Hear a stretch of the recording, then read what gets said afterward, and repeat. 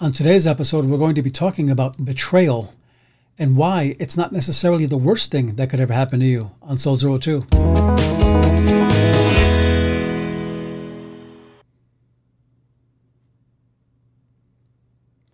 And welcome to Soul Zero 2. This is the podcast that is putting the oxygen back into the Christian life, one soul at a time. And so glad to be with you here today. And we're going to be talking about betrayal and why experiencing a Judas in your life doesn't have to be the worst thing. In fact, there's a scripture where Jesus himself went through betrayal in Luke chapter 22, where it says, while he was still speaking, suddenly a crowd came, and the one called Judas, one of the 12, was leading him. He approached Jesus to kiss him, but Jesus said to him, Judas, is it with a kiss that you are betraying the Son of Man?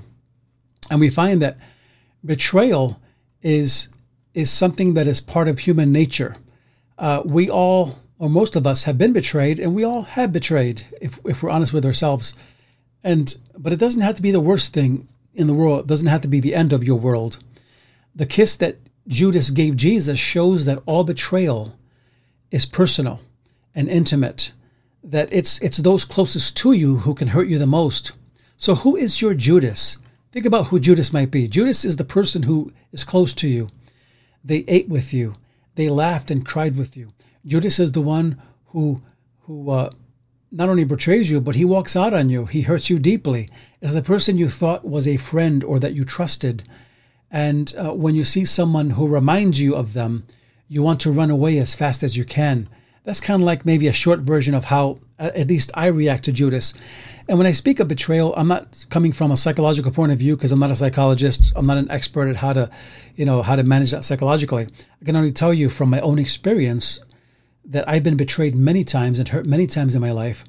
And I got to a point where I said to myself, unless I learn how to deal with this, unless I learn how to master this in my own life, I'm never going to get beyond this constant struggle with it.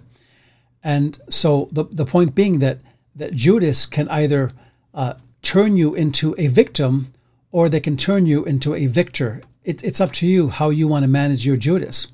So why is betrayal not always the worst thing in the world? Why is that? Why is that? Number one, because betrayal cures us from shallow relationships. We all have them. We all have had relationships that were less than close. But when we're betrayed by someone who really we don't know, we realize, you know what, I don't really know them, so it's fine, and it was shallow anyway. And we all have a tendency to want friends that just make us happy and always tell us how wonderful we are. But a real friend is going to hurt you. And you don't know if you truly have a friend until you've had a conflict, until you've had a disagreement, until you cross each other and have had the possibility of walking away from a friendship forever. And now when I talk about embracing your Judas, let's say, right? Because I believe you should embrace your Judas. You should embrace the betrayal. This doesn't mean that friends and lovers don't betray us. But it means that usually in a half normal world, that if they do betray us, they kind of make it right, don't they? Or usually, hopefully. And when I speak of embracing your Judas, I don't mean that you're going to be chummy with the person who hurt you. And we'll get to that in a second. But betrayal cures us from these shallow relationships.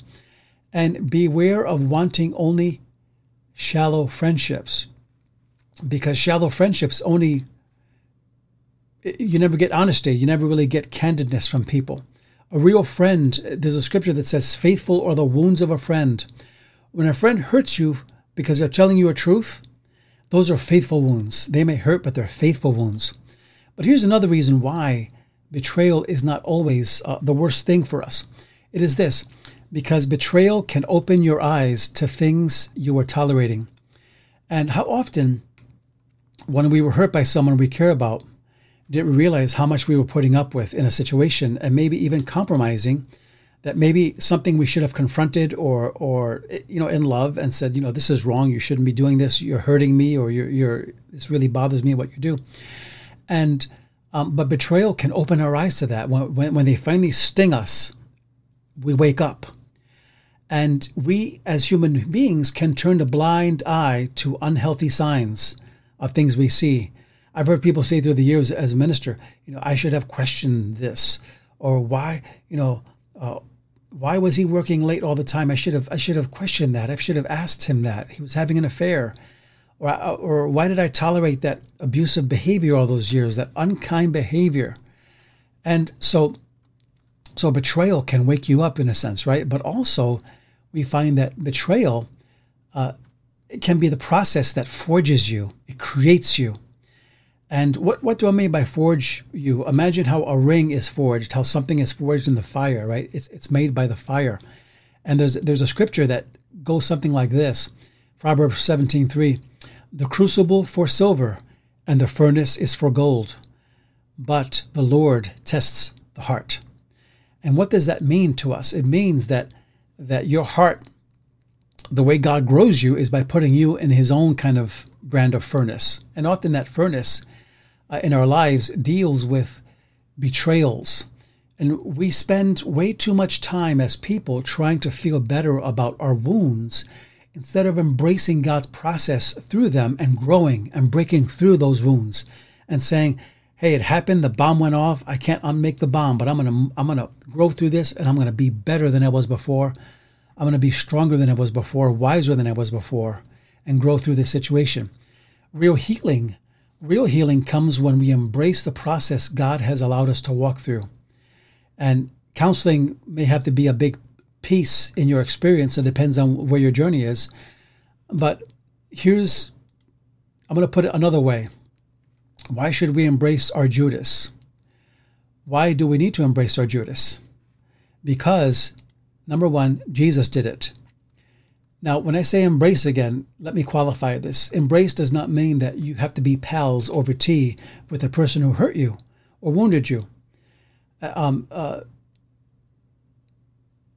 It doesn't mean that you have to trust that person who hurt you or wounded you. I'm talking more about embracing the process that comes. And excuse that alarm there, but I had an alarm set there. But it's about embracing the process that not necessarily the person, even though you may pray for them and love them and say, hey, I was hurt, but you embrace the process that it's producing. And Jesus deliberately embraced Judas by selecting him to be an apostle. He knew he was going to betray him. I can show you a scripture where he says, one of you is a devil, and he knew it was coming. And that's what makes it so hard. It's almost like an Alfred Hitchcock movie where there's no terror in a bang, like he said, only in the anticipation of it. You're waiting to be hurt, and you know you're going to be hurt. And you still embrace it. You still say, you know what, I'm going to walk through this because it's the right thing to do. And in doing so, Judas had no control over Jesus. Jesus was in God's hands. He realized that as he embraced Judas and loved him and even served him, he even washed his feet knowing he was going to betray him, he broke the power of betrayal over his life. And this is what I mean by embracing the process, that you don't have to run away from people who hurt you. There is a freedom that happens when you embrace your Judas. And this is why we should embrace monsters as opportunities in our life, people who really hurt us. But we also find that why should we embrace Judas? Because you can't reach your destiny without your Judas. And there's another scripture that I have that goes something like this. Proverbs 27:17. As iron sharpens iron, so one person sharpens another. God uses people to grow you. God uses annoying, difficult, challenging people to grow you.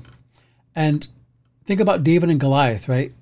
Most of us, in fact, when I was younger, I thought, man, David was the man he was because Goliath made him that man. Because Goliath was this giant, and he defeated the giant, and he became David, King David, the great King David, because of Goliath. And when you think of the story, it's an exciting story. It makes for a great movie with special effects. But think about another story that isn't as popular as the David and Goliath story, and that is the David and Saul story. That's the story that really we got to look at. Imagine being constantly threatened. Imagine being almost murdered and getting away, because Saul often threw spears at David, his servant, to kill him because he was jealous of him. And imagine being chased for 15 years by your king because he knows that God is going to replace him with you. And that's the story that I want to talk about, because I believe that it is Saul who made David, not Goliath. Goliath, that's romantic, man. That's exciting. That's Hollywood stuff. But what really made Saul, what really made David was not Goliath, but Saul. And that is what made David the man he was. So the Judases in your life help you embrace these springboards that make you grow, like your Sauls. And they stretch you to do things you never thought you would do before.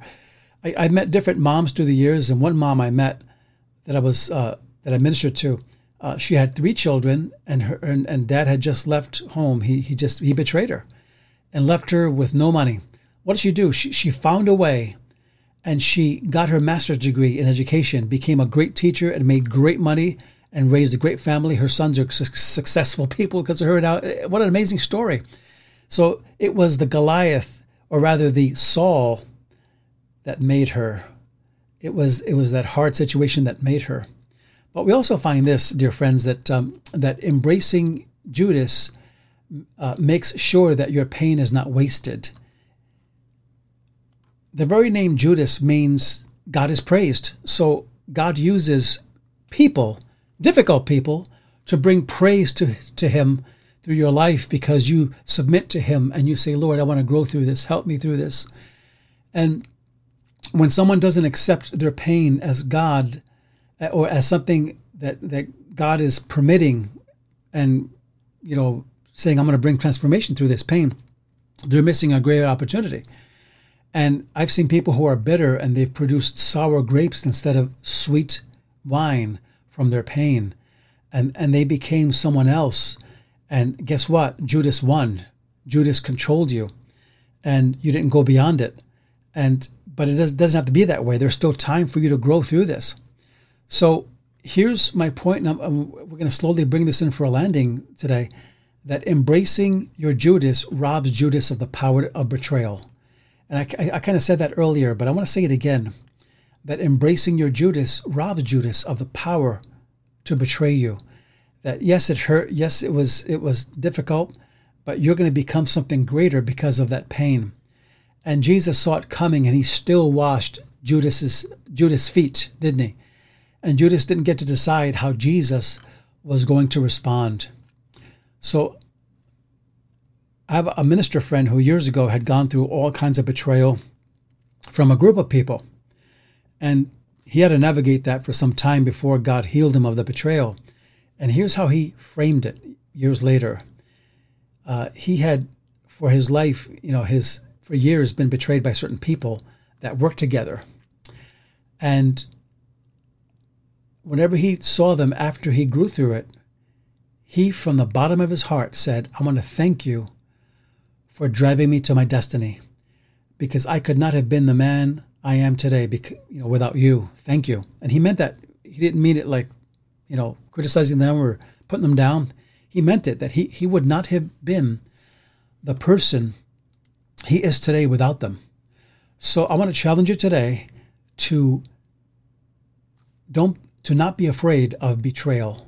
Embrace your Judas. I don't mean you have to be their pal and not forget and not and suddenly trust them. That's not what I'm saying.